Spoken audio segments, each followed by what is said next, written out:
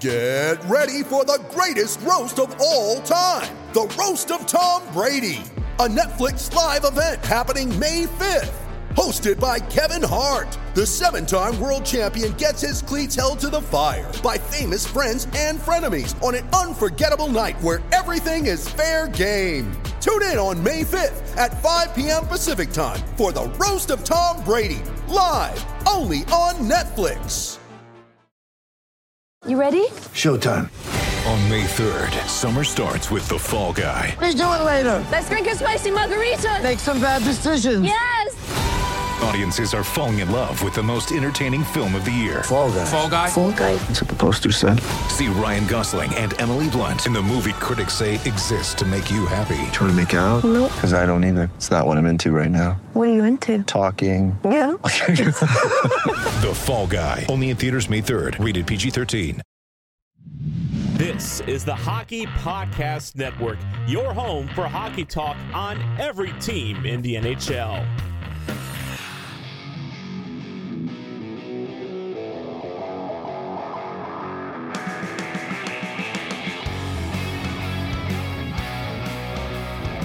This is the Broadway Boys podcast through the Hockey Podcast Network, and we are back with Season 2, Episode 11. And hockey is back, and it's officially Miller time. Andy, how are you doing? I don't know how to feel, man. Hockey is, we're recording this on a Tuesday afternoon.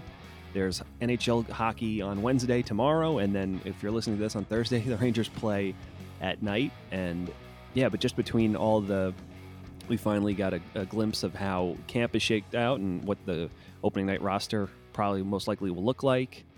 And yeah, I just it's weird. It's as I was getting so excited and it kind of felt a little surreal, and it still kind of does, but it's just very strange knowing that hockey is back to, for us tomorrow as we record this, and for you listening on Thursday tonight, so yeah, I don't know. It's going to be weird. I've watched some Knick games to see what it's kind of like the atmosphere with no fans. And I don't know how that's going to compare to the Rangers playing, but yeah, we've had some nice surprises out of camp. We've also had some, maybe unfortunately some guys we thought might fight for spots haven't made it, but I'm sure we'll get into it. But I'm excited. There's no other way to really describe it. Yeah, and Vince put up a nice little article on LoHud, basically projecting the opening night lineup, and I have to say, I'm very excited. I'm very optimistic about this group. Obviously, the big shocker to the entire lineup was K'Andre Miller securing a spot on the second pair with Jacob Trouba, but that's just like more good news. That just goes to show our depth. That just goes to show what what kind of people we're drafting, what kind of kids, the character of them, coming into camp in such an odd year and being so prepared to be able to play at this level. It just goes to show you, the character of K'Andre, his ability. And I think looking back at all the times we spoke about K'Andre, you kind of harped on he's going to have growing pains. I don't know if he could skate at this level. He's going to have to work on, his mobility and, just a different game at the NHL level.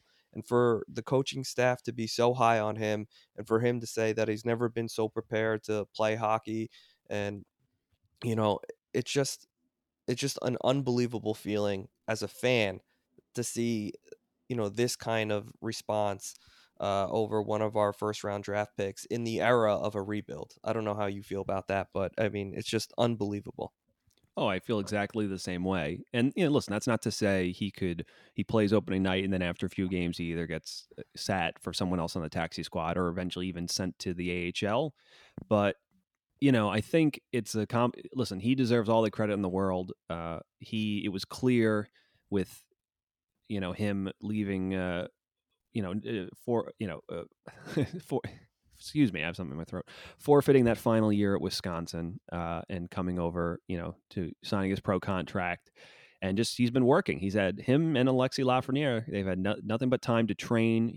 He's been in New York longer than Lafreniere has. I think he was with the Rangers in the bubble, and I just don't think he went home. You know what I mean? He signed his pro contract. So I think from right around the time the pandemic started, he's been in New York right after his season was over, signed his pro contract. And yeah, he's just clearly he's been working, and he said he watched a lot of film, which is good because especially I think with Keandre, his specialty is definitely being with using his skating and his ranginess to break up plays as they come into his own zone. I think Quinn called him a praying mantis Yeah. in his Zoom call, which is accurate because, like you said, it's so hard to get around a guy who can that big but can move like that laterally and then just such a long reach with the poke check. And I think that's honestly why playing with him with Trouba, their success. You have two guys that are both kind of big and lanky and rangy, and they cover a lot of ice together. So, I think my worries for Keandre are more once he's set up in his own end, like his decision making over pressuring pucks, over committing, not taking away the back door. But that's stuff that takes time. But the fact that he's even made a case to that they're going to start him, especially in a season where you can't afford to get off to a slow start, that says, it speaks volumes. He essentially beat out a few guys, whether it's Libor Hayek, who, the Rangers were hoping could at least make a dent, Reunion and Bitetto. Like he's pushed, and he, rightfully so. It looks like he's got the confidence of the coach and the coaching staff, and he deserves all the credit in the world for that. And, he was also very complimentary of Trouba. It's been a short while, but he says he can, he's another guy. He's also big. He can kind of give him the ins and outs of like angling and using his body. And yeah, they're not exactly, cookie cutter versions of each other. I think Trouba, if anything, plays more like a Braden Schneider, but at the same time, they're both kind of taller guys with longer sticks and who can use their physicality to angle and rub guys off and break up plays as they come in. So, yeah, we hope this pays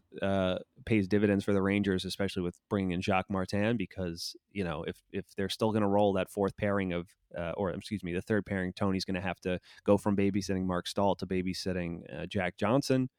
They're going to hopefully you need some stability there. So hopefully Miller is an upgrade from like a Brendan Smith, pairing with Trouba. And like I said, if those two can be a good, shut down, especially in transition pair, that would be excellent for the Rangers because it just makes everything else easier for them. Yeah, I feel bad for Tony. I mean, not in the sense that he has to now play third pair of minutes or anything like that. It's just that, his role as babysitter really hasn't gone away. But you know what? He had a lot of success last year, and hopefully he brings that offensive threat to the third pairing where, if it's a matchup game that the opponent wants to play, well, guess what? You're going to still have to deal with Tony streaking up and down the ice and trying to create, that offensive, those offensive opportunities. But, Jack Johnson, I'm very curious to see, what he brings to this lineup. I mean, third pairing, left defense, Jack Johnson. If you told me this a year ago, I guess it's an upgrade from Mark Stahl, but Jesus, there's no way Brendan Smith is worse than Jack Johnson on the left side. Am I crazy? No, you're not. And listen, we haven't heard anything. We don't know. Like he could come out and it could be a case where here's a guy who's clearly no one's under any illusions anymore about what he is for what he was signed for. Maybe he gets limited usage, maybe because they try to help play to Tony's strengths and mitigate Jack Johnson's shortcomings. They get a lot of more of the offensive starts where Keandre and Trouba and Fox and Lindgren maybe get the defensive zone starts. But yeah, who knows? Maybe he can have a little bit of a serviceable bounce back, but it's just much has been made. But we haven't really heard much about camp. Not that they'd say like, oh, Jack Johnson looks bad in camp. You're never going to hear that, but No. And I would imagine that our bottom four defensemen are kind of going to be rotating. Only because Keandre, listen, I love everything I hear, and you saw me open up this podcast, praising him. But at the same time, I told you that there's going to be growing pains. Once you're in the midst of the grind of a regular season, things change. Your body breaks down. He'll be battling injuries. He'll probably, battle, a sickness. The flu always goes around every NHL season. It's just once he has to deal with a little bit of adversity, things change. You get mentally in your head if you have a couple, bad games in a row. He's going to have to probably sit, and these are all things to be expected. So I would imagine, Tony will either jump up or, Brendan Smith will jump up. So I'm not obviously, saying, Keandre, this is short lived, but expect to see changes up and down that lineup, and that even goes for our top pairing. I can see them taking Lindgren off, if him and Fox are struggling. Everyone's held to the same standard, I'm hoping. So, you'll see probably rotation there. Also, taxi squad, I guess it's looking like Morgan Barron and Colin Blackwell. Defenseman Anthony Potato and Lieber Hayek, and our goalie Keith Kincaid, which is not a shocker. Were you shocked by that, especially more in the forwards? I think that defense, we pretty much could have predicted. The only that. one I thought really could push was Barron. Much was made about his versatility in that they could either play him at center on the fourth line or wing, or either wing. And it's just Quinn's comments were that he noticed he looked nervous, but listen, he's going to most likely be on the taxi squad, and he wouldn't be surprised if he played a game. So, I'm not shocked that happens. Like he said, he just sensed he was a guy he came in and he was playing like he didn't want to make a mistake. Again, we didn't have much footage to go off of a game to see like how his reads were or if he was ineffective or whatever. But listen, Quinn is a big effort guy, and if you're a type, much was made about Lias Andersson trying to like survey and not make mistakes and just try to stay positioned, but not making much happen because of that, or being a step behind the play. And if Barron was doing that instead of just, pushing, even making mistakes or getting out of position, but also trying to like, be quick on pucks and, all the other stuff and have a good first step, then that's probably what happened. But I assume we'll see him at some point because we're going to have injuries, especially I think on, if the way that fourth line is looking. I think those guys especially are going to try to be a jump line, and I'm sure we'll see him at some point. But and I don't even want to say disappointment. It's just like it is what it is. I think the fact that Keandre is in this, it's kind of like everything. Kind of feels wrong to complain after that because I didn't even think that was going to happen. And I mean, another thing we're not really with taxi squad is that it looks like they're going to probably keep Matthew Robertson with them until his WHL season starts, which who knows, maybe he sees a game. I don't know. It's possible, but I just think with the circumstance of this season and the fact that the Rangers, even though it's like they want to make a good push, I don't think they're under any illusions that they are a favorite or that they have to like, that it's not, it doesn't feel like it's a dwindling chance if they don't win the cup this year. So I just think with everything that's been going on, it's kind of allowed them to maybe take a little bit more risks and chances and, get a closer tabs on how their prospects are doing. So this is the time, so we're going to see it with Keandre. I'm sure we'll see it with Barron, and hell, we might even see it with Robertson at some point. Yeah, and I'm just looking at our lineup right now with the fourth line. Finally, looks like it's solidified. With Brendan Lemieux on the left, Brett Howden at center, Phil DiGiuseppe at the right side. Sorry, excuse me. I'm still battling COVID, so it's it's a rough. I'm like a lot of saliva right now in my mouth. That's kind of gross, but that's the truth. Not many teams can say they have a first line center centering their fourth line. We're lucky to have Brett Howden. I just want to thank Quinn for, putting them on the fourth line to kind of help, balance things out. You can't throw them on the first line and be top heavy. That's for sure.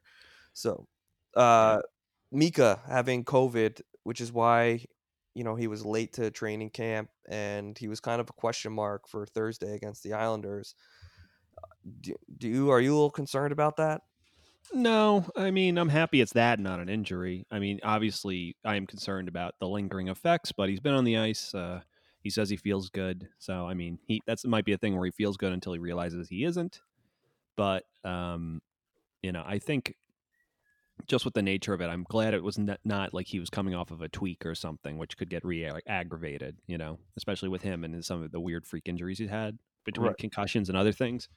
So, obviously, I never want to say I'm thankful someone got COVID, but at the same time, it's like, I don't just in terms of I'm glad he's feeling better. I don't, and I can just take him at his word, and he's there. He took the amount of time, and it sounded like it wasn't even one of those things where, because like he was skating before practices and stuff, so it looks like he was close, and they were just waiting for that final clear, and so it wasn't a thing where he was full on.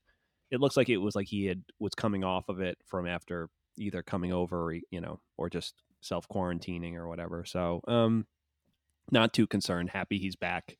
My concern was he was going to miss all of training camp, and he only got maybe he made it for the last 4 days. It's going to look like, but yeah, he got some time practicing on that top line with Kreider and Butch, and yeah, that's important. So happy he's back, and happy it wasn't like at least for the time being, it doesn't seem to be something that's like an injury with more long-term ramifications. But we just obviously you hope that he doesn't experience any like lethargy or lingering effects from it. Yeah, the only thing that really concerns me is I see a lot of Henrik Lundqvist in Mika, whereas he really enjoys his off-ice life. I know he's like a DJ and he's really into music, and that's great and everything, but I'm very curious to see what kind of shape he's in for especially the first couple weeks here, because Mika really relies on his explosiveness and speed and energy out there.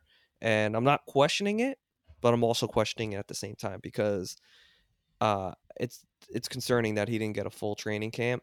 And I know he was skating on his own and training on his own, but sometimes I don't know. I feel like after the year he had, it would be easy to kind of say, well, no one's really going to take my spot on this team. I'm basically, the captain without the C. If I have a down year, we can blame it on, this factor, COVID, the shortened season, I don't know. It's very little concerning because I see a little bit of Hank within Mika. So I'm very curious to see how he does in the first couple weeks and if he's actually in hockey shape. Yeah, I mean, like you said, is that I think, luckily, I think till this point, he is a guy that even when he would get injured, he'd come back, and I don't remember since we've signed Mika, like he's had a steady ascent every year, and he even when he gets hurt, it's not like I can't really remember too many spells where he was cold for a while. You know what I mean? Even if he wasn't scoring goals, it's really just the injury. Yeah, it's just injury. And then he comes back and he's kind of right back at it. He's not going to be as torrid of a goal scorer as he was last year. Just not going to happen. But at the same time, like he still could be a 30-plus goal guy. And, it's a short season. So I think at least 30 goals right around there. Yeah, that'll be like it might be lofty, but I still think he can do it. And listen, if Butch takes yet another step forward, Quinn has been effusive with his praise for him, and the beat writers have been all saying like, yeah, but he's vocal, he's yelling the guys, he looks comfortable, he's he's a long way from Captain Happy. They just say he's feeling it, like he's just making stuff done, and we've seen him kind of.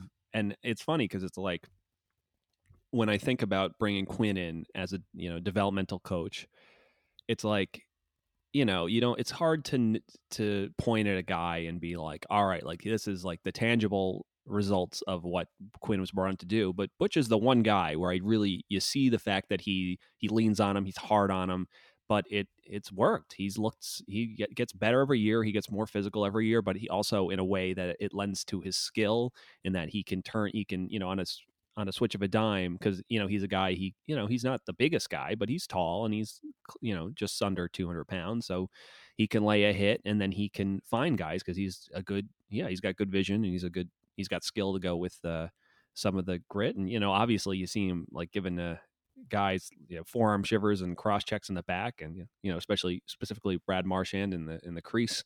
Which I think if that's all he did in his Rangers tenure, I think he'd be seen as a folk hero. But I mean, if he takes another step forward and could take some of the, because Kreider drives play, but he's not, he is what he is. He's not a goal scorer. Kreider is he's usually like a 50 point. He's a 25-20 guy. That's like close to that, or 25-25 type guy. So if he can do more of the heavy lifting on that line, Butch, and just to maybe compensate for Mika coming, his shooting percentage coming back down to earth a little bit, then no worries there. And he's just the Rangers all of a sudden, especially if Hedl, having Lafreniere there benefits, and Gauthier finally is like, all right, I'm not seen as like he's a guy Gauthier's a guy who didn't get a lot of minutes last year. He got plugged in various places, but he didn't play, he didn't really, and I liked the times what I saw. It was just limited usage. So yeah, I just think you have three lines with a lot to like, especially with not really knowing, for matchup wise teams to know. Like, do you game plan for usually you game plan for Panarin, but you have to watch that Zibanejad, Kreider, Buchnevich line. And yeah, it just helps all involved. So, and hell, we're not even talking about Kakko yet. And that's the best thing about, not having hockey for so long is that just seeing the fruits of what the Rangers have done the last few seasons, feeling like it's all coming to fruition. And it's almost like they're having to make hard choices. And, it's a great position to have where you have, every year it's like for the past 3 seasons, it's just new rookies.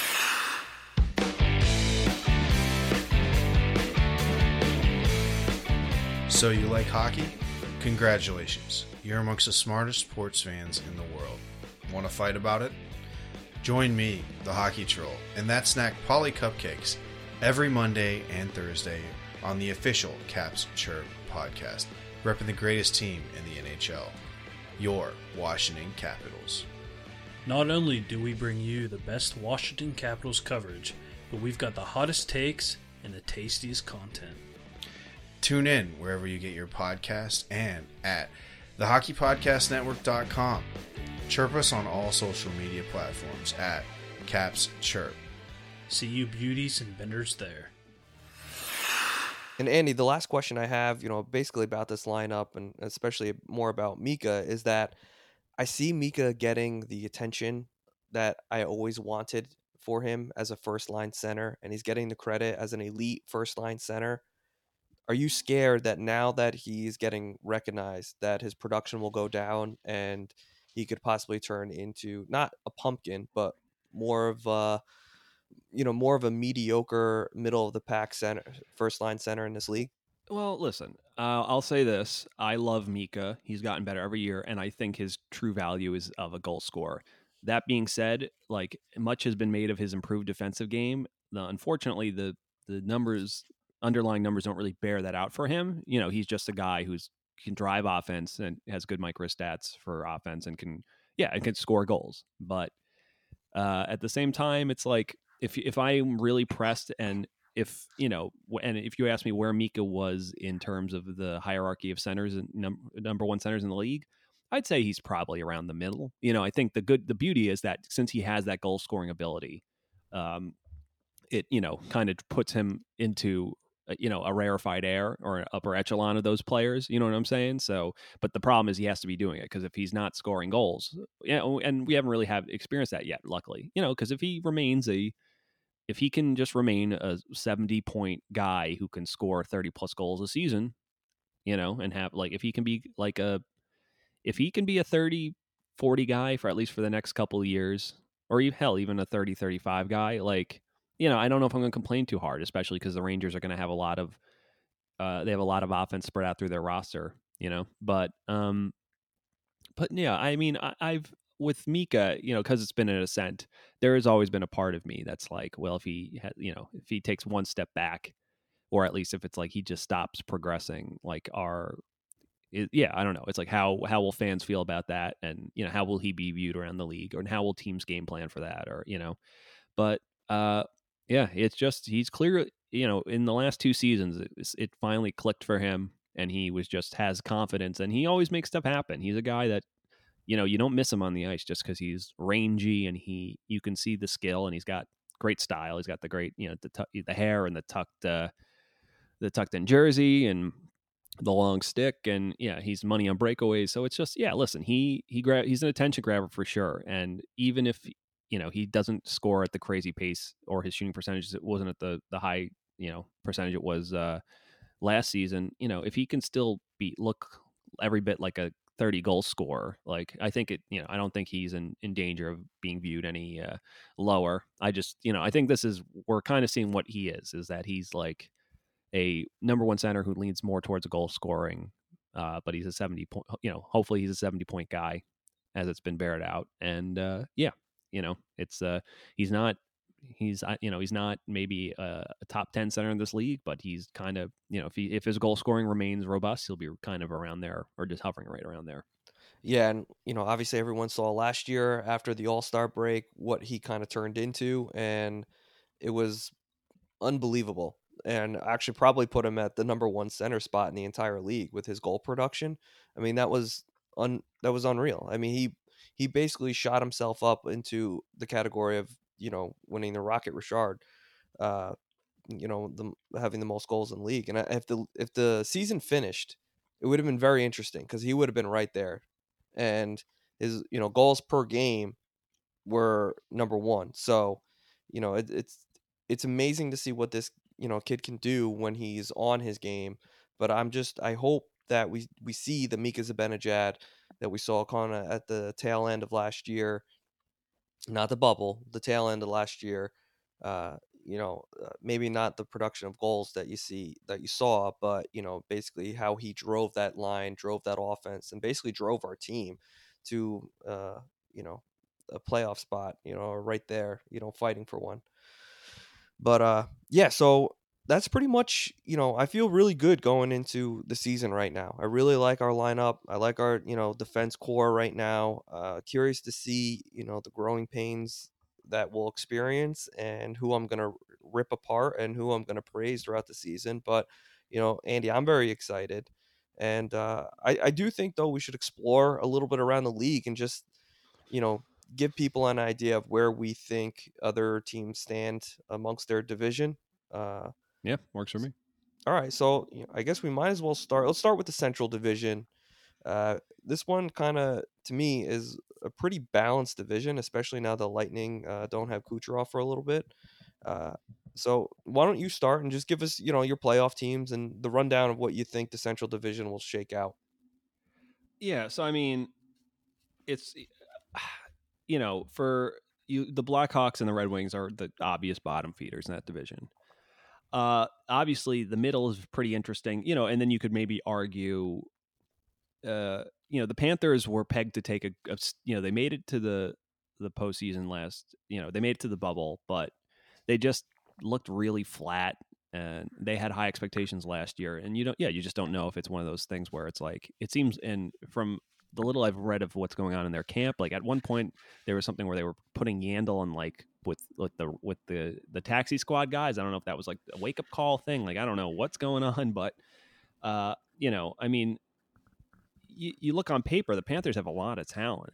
It's just the problem is, can Bobrovsky rebound after, because he hasn't been good since moving to South Florida. But listen, the Hurricanes are going to take another step forward.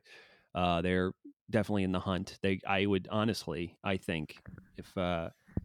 think they could very well win that division, the Hurricanes. Especially with the Lightning without Kucherov, and there might be a cup hangover, and it's just, as you know, it's hard to repeat. So they could very well win that division, the Hurricanes. The Predators are kind of still an unknown for me because they've kind of taken over as the Minnesota, like they're always there, but that they never. Yeah.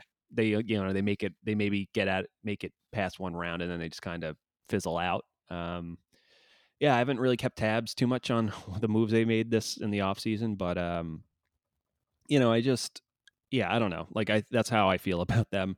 Dallas, after going all the way, that's an old lineup, man. And it's they have some good. They do have some good younger guys in their bottom six. Like they have some underrated depth, and their defense is very good. I think Heiskanen is one of the best.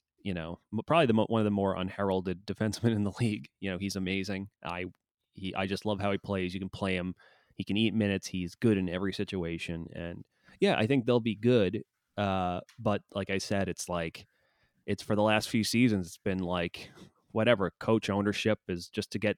It's always like they've had to kind of they've had to badger Ben and Sagan in the press to get them going sometimes. And that's not, I don't know if that's necessarily their faults, because sometimes it's just been, Tyler Sagan's shooting percentage or expected goals hasn't matched up. And, listen, Jamie Benn's older now and he's the captain and he looked good for them. And he was trying. It's just, it's one of those things where there's it wasn't translating to goals, but I mean, the Central Division is, I think you have your two clear top teams in the Lightnings and the Hurricanes, and then but that middle of the Blue Jackets, the Stars and the Predators, and then obviously your two bottom feeders and the Blackhawks, which are, without Tays now, and they're clearly rebuilding, and and the Red Wings same deal.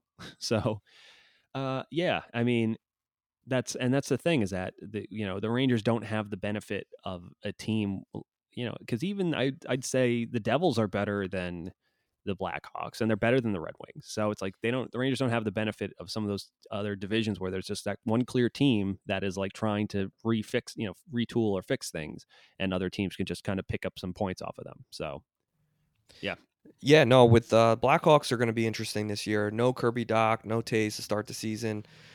They're going to be hurting to find goals, and I don't think Patrick Kane can bear the load anymore for that team. They're going to be a bottom feeder. The Red Wings just got Mark Stahl over the offseason. They're going to be at the bottom of the standings. I don't believe in the Predators. To me, the Predators are the Pittsburgh Penguins of the Central Division. I just think, they have potential to kind of hover around that spot, but I think just they're too old, and I don't know. They're just, they'll just be there. I think they'll play 500 hockey. They'll win a couple games that are impressive, and they'll lose some games that you shake your head at. So the Panthers, to me, are the Buffalo Sabres. I think on paper, they should be there, but there's just something about the Florida Panthers that they just can't figure it out. So season after season, you see them hovering around the playoff spot, and they kind of find themselves out of it at the end of the day. This division belongs to the Hurricanes. I think the Lightning might take a step back. So I think you'll see Hurricanes 1, Lightning 2. Stars will be 3 or 4. I think they'll be fighting with the pesky Blue Jackets for the 3rd and 4th spot. And I think the other teams will kind of just play themselves out of it. I think the Predators will be the first team out, and then the rest will kind of just fall into place. I guess Panthers, Blackhawks, Red Wings. So that's how I think the Central Division is going to shake out. I do think this is a pretty weak division, especially now you don't have Kucherov with the Lightning. Blackhawks become a real bottom feeder without Doc and Tays. I just don't believe in that team. So that's pretty much it for the Central Division. I don't think this division wins the Stanley Cup, though. I mean, if I had to put money on a team, I would only really be comfortable putting it on the Hurricanes. Right. And that's really it. Because Tampa does have the talent, especially if they can make it, wait till Kucherov's healthy. If if they can get in and he comes back, then that's huge. If Stamkos is healthy all season, they still have Braden Point. They still have an embarrassment of riches, that team. But like you said, it's hard to win back-to-back Stanley Cups. The cup hangover, and it's just I think what helps them is that they stick to this division. Even in the they'll have to win the division to get out of it. So that only helps them. No, that's very true. So, but like I said, it's just, luckily for them is that there are some clear teams that even if they're without, you don't need Kucherov, those teams should still be able to wipe the floor, with the Red Wings, the Hawks, and, potentially, even the Panthers or the Predators, Blue Jackets, different story. You brought them to the limit. They play hard, And that's the other thing. The Blue Jackets, we tried to peg them out, and every Torts, say what you want. Maybe they don't have the offensive horses they'd like, but now that PLD wants out, but listen, Torts has them compete, and they play a brand of hockey that makes them competitive. So much kind of like the Islanders, but they're a little bit younger, and who knows? I think they could surprise, especially like you said, any team that's a division where any of the top 3 or 4 teams I mentioned, I just think it's one of those things that if they were in another division, they wouldn't, they might not necessarily be in that spot, but at least in terms of the Predators and the Jackets, they, like I said, they have that benefit of being able to pick off some teams that are retooling. Yeah, there's not a question to me that the Blue Jackets aren't gonna consistently beat the Predators, the Red Wings, the Blackhawks.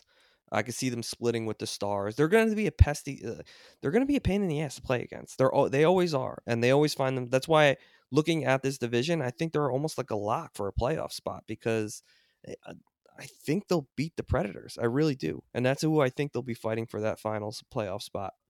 So all right, let's. We want to move to. Let's do the West Division because All right. I'll start off a little bit here just to kind of give you a rundown of what I think of all the teams. Coyotes, God, no. Sharks, no. Ducks, no. Golden Knights are going to be fighting for a top spot with the Avalanche. The Wild, no. Kings, not there yet, no.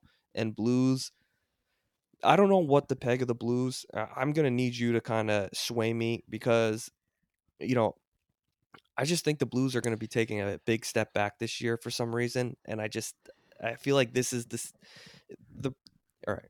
Let me collect my thoughts.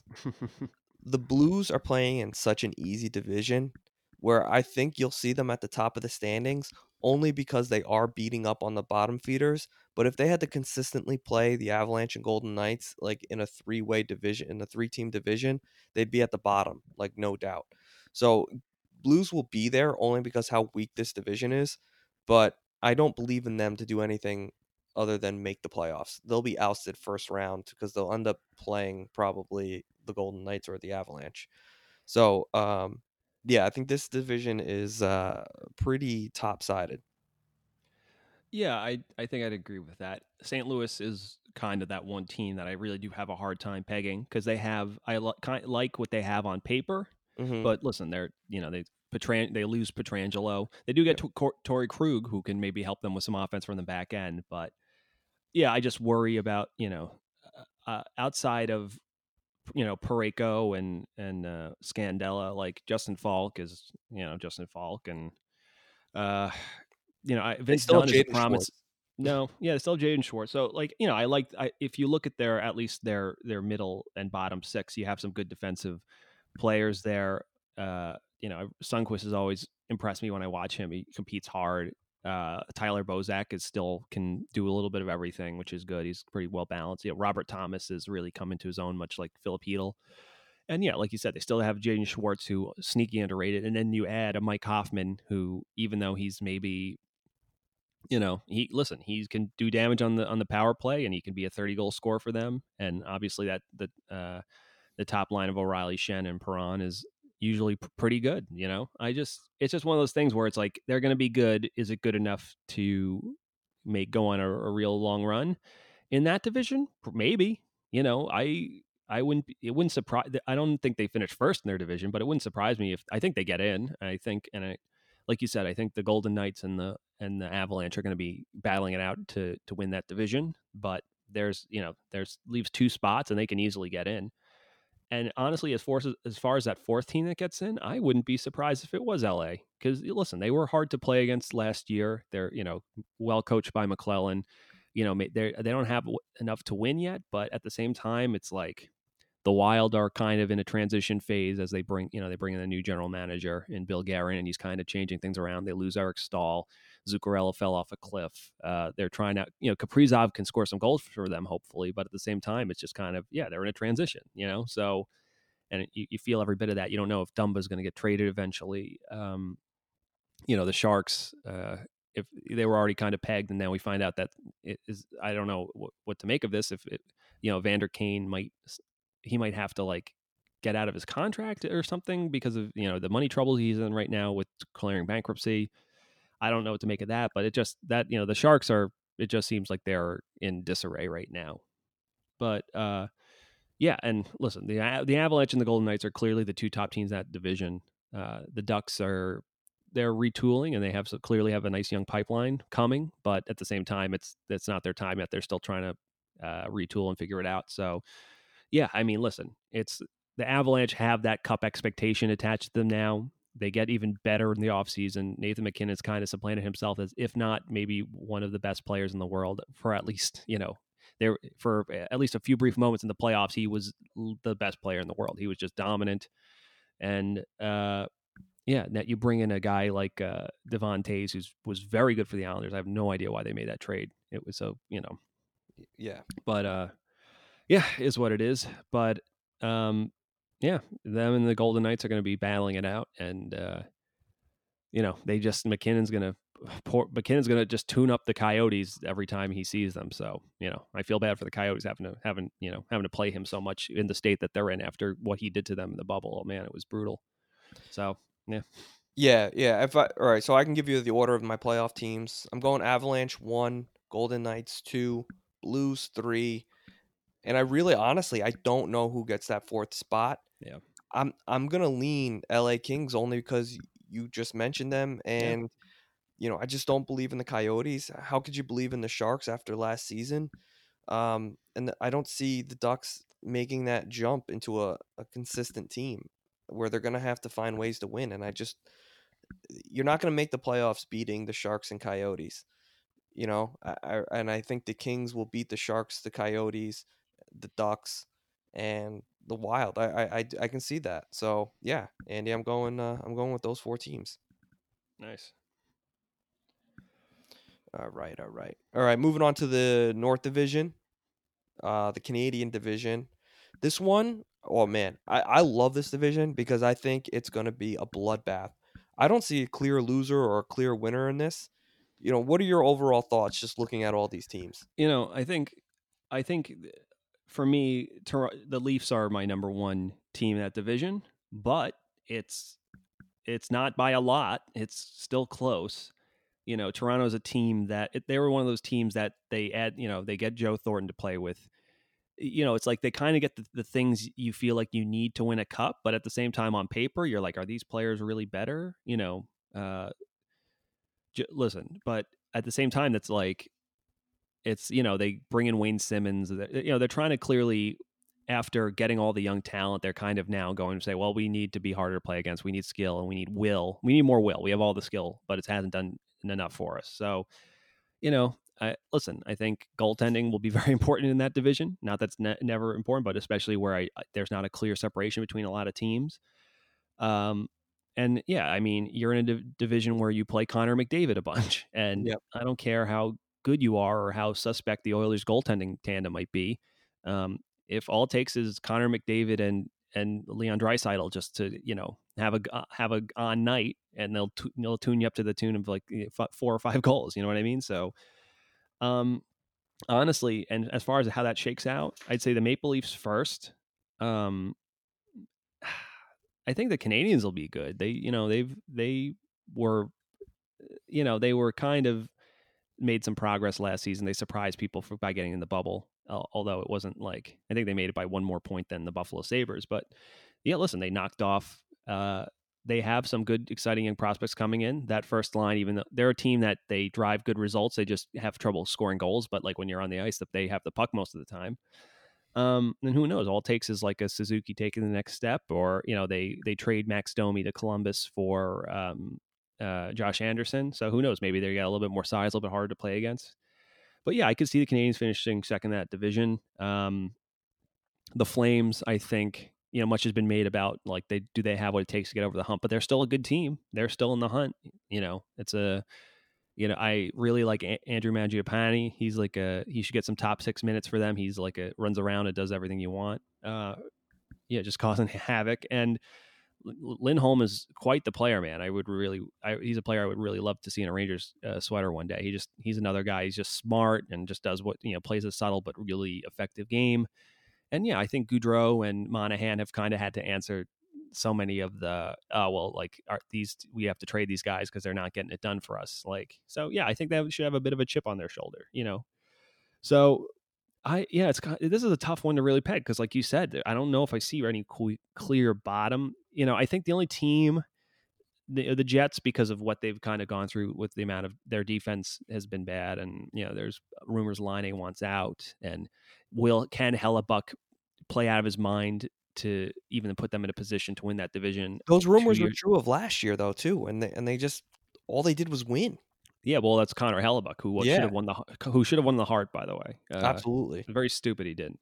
But I just don't know if he can do it again. And yeah, and the Canucks are a team that also on the merit of good goaltending, even though they were kind of getting caved in the shot share from night to night. But I could see some regression from the Canucks and the Jets. So I think it would put them probably as my 2. Even the Senators, and obviously, listen, I don't really know what to make of the Senators. I don't even know if they finished last in that division. I think I kind of like what they're starting to do there. They bring in some leaders. You have Dadonov, you have Stepan, who I think will be good for those kids. Tim Stützle is gonna play, so who knows? He looks pretty ready. So it's I don't think they make the playoffs, but I wouldn't be surprised if they did. A lot of people have them pegged dead last. I don't know. I don't really know about that. I could see them finishing like second or third from the bottom.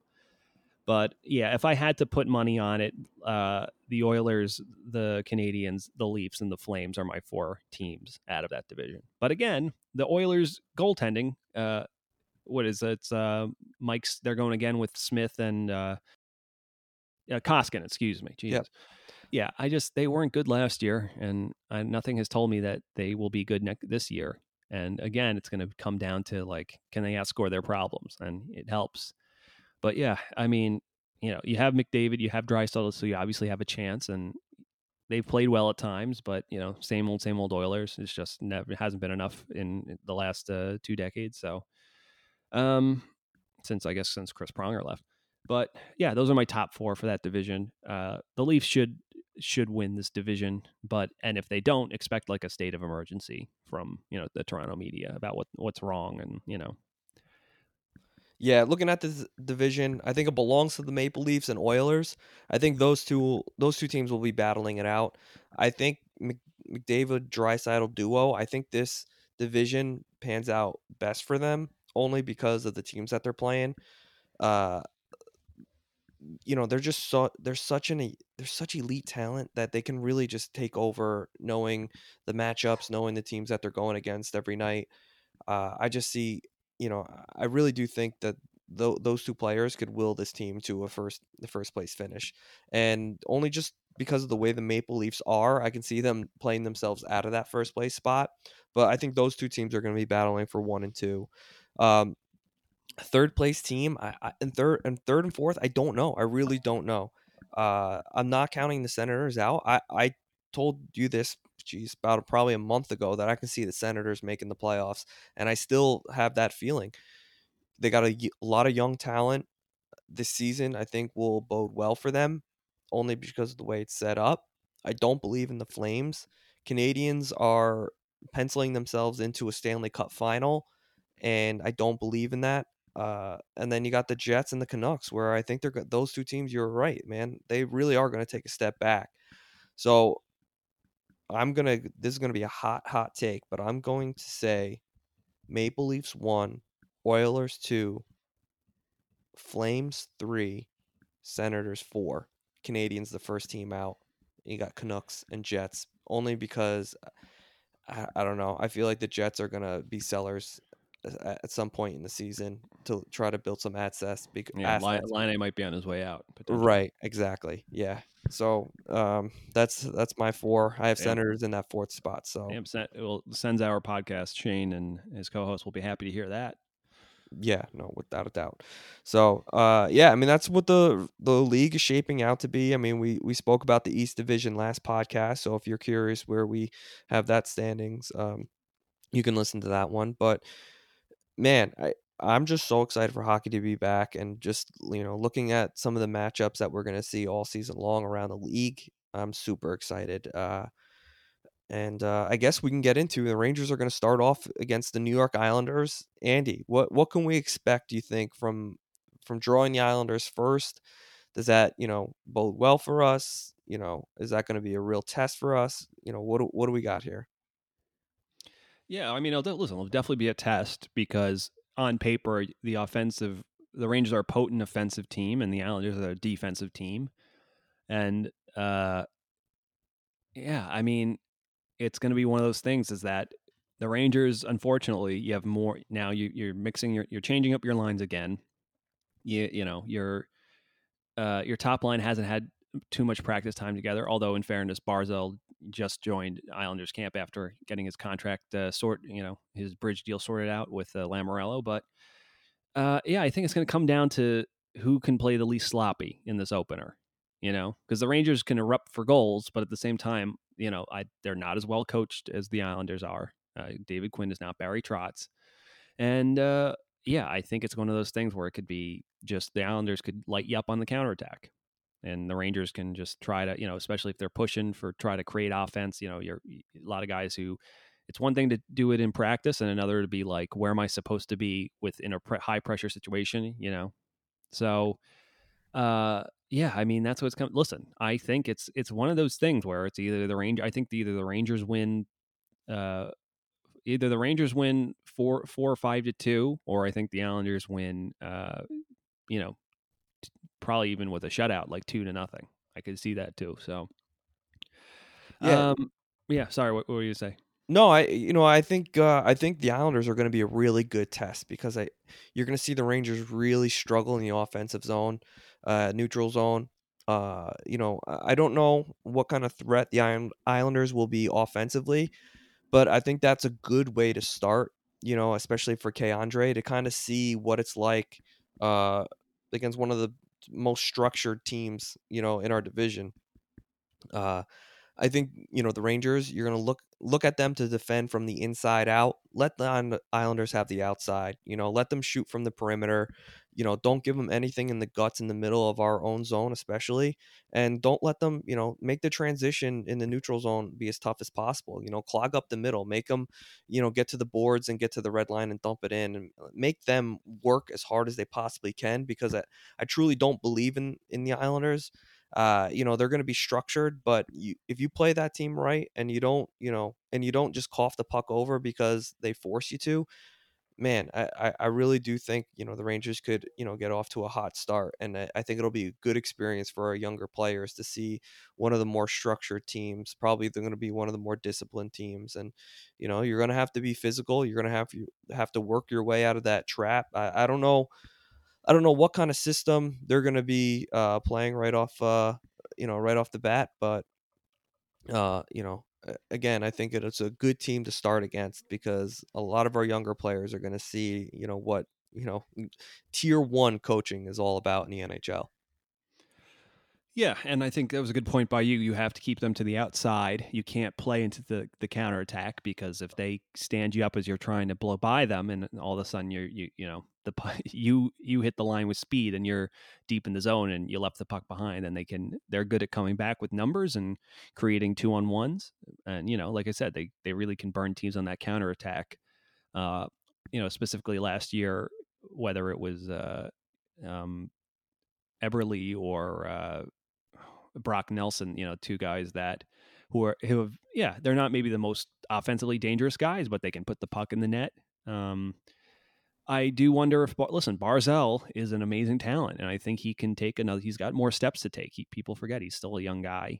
He's one of the best skaters in the National Hockey League, but he's not really playing in a way that maximizes his strengths. But I think at the same time, or playing a system, I should say, that maximizes his strengths. But at the same time, if he's got the familiarity now, and if something clicks and he realizes how to create his lanes to the net, then the Islanders would be a dangerous team. But again, at the same time, they are yet another year older, and that's just you've seen the Derek Brassard experiment is over with them. They brought him in. He's a guy who his game has fallen off quite a bit. And then you look at some similar guys they have on their team. Anders Lee after getting the captaincy, in his last few seasons, he's kind of fallen off a bit. Same thing with Eberle. He's a streaky guy. He's hot and cold. Who's putting the puck in the net for that team? The Rangers have. If they're going to win this season, it's going to be not going to be on defense. You want it to get better if you're a Rangers fan, but that's not how it's going to go. It's going to be, you're hoping your defensemen are helping with the scoring, like Tony is putting up points and Fox is playing more minutes. And you just hope, K. Andre and Trouba are steady and can snuff things out in traffic as guys try to get around them, but they support the puck well, and they back each other up, and they have that floating triangle all throughout the rink. So you just have to make sure you don't get caught on the wrong side of it. And you always you're supporting your teammates. So I think it's really going to it's going to fall on the younger guys to make sure they're really attentive to the details, like Lafreniere, Kakko. These are guys who maybe have, even last year, Kakko, you didn't have to worry about defense too much. Well, it's getting to the point where you're going to start. If you want to eventually become a premier player in this league, you have to at least, realize the finer detail of defending without the puck. Lafreniere is pretty good. He's he's good at hounding down pucks, so he just has to keep that mentality up. Hedl has to continue to grow in those areas, and even a guy like Julien Gauthier, who we don't really know if you're going to be playing third line minutes, you have to at least have some awareness to your game defensively. So we'll see, because that could be a nightmare matchup for some teams because you're playing Lafreniere on your third line, but at the same time it can be exploited defensively. They can make a lot of mistakes because they're a young line. Yeah, we're going to live and die by the youth, and it's going to, our more veteran players are really going to have to step up, especially early on in the season as, the young guns, kind of get adjusted.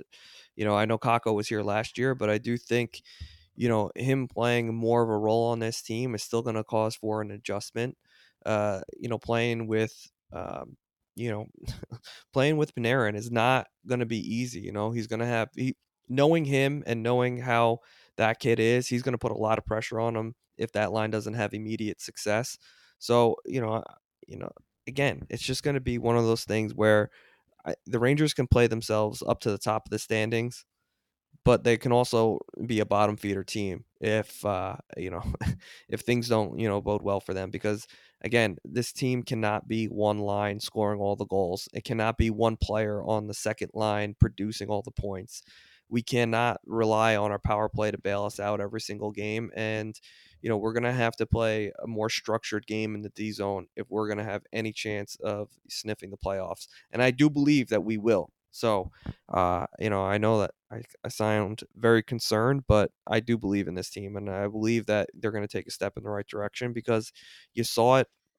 You saw it at the tail end of last year. You saw our leaders step up. You saw the team play a better hockey game, a more structured game. So again, I'm just excited for it to start. And, I don't really have anything else to say, Andy. I feel like we've almost drained this battery out of, speculation and anticipation. So, any final words kind of before we wrap things up? As you're speaking, on my Twitter feed, the Rangers posted a video of Lafreniere absolutely burying Hayek in the corner, which A, shows me Hayek has still learned not how to stay on his feet, hence why he probably didn't make the team, and B, that Lafreniere is, a 19-year-old and is already just full-on bodying people in the corner. I am so excited. Like you said, enough with the speculation, enough with the maybe this guy can play here, maybe this guy makes the roster, maybe this guy gets paired with this guy. Enough of it. It's over. Let's just drop the puck. Thank you for listening to the Broadway Boys podcast. Be sure to follow us on Twitter @BroadwayBoysPod, and please rate, review, and subscribe on Apple Podcasts, Spotify, SoundCloud, or the HockeyPodcastNetwork.com. You're listening to the Hockey Podcast Network on Twitter @HockeyPodNet. New episodes every Monday and Thursday. Download at the HockeyPodcastNetwork.com or wherever you get your podcasts from.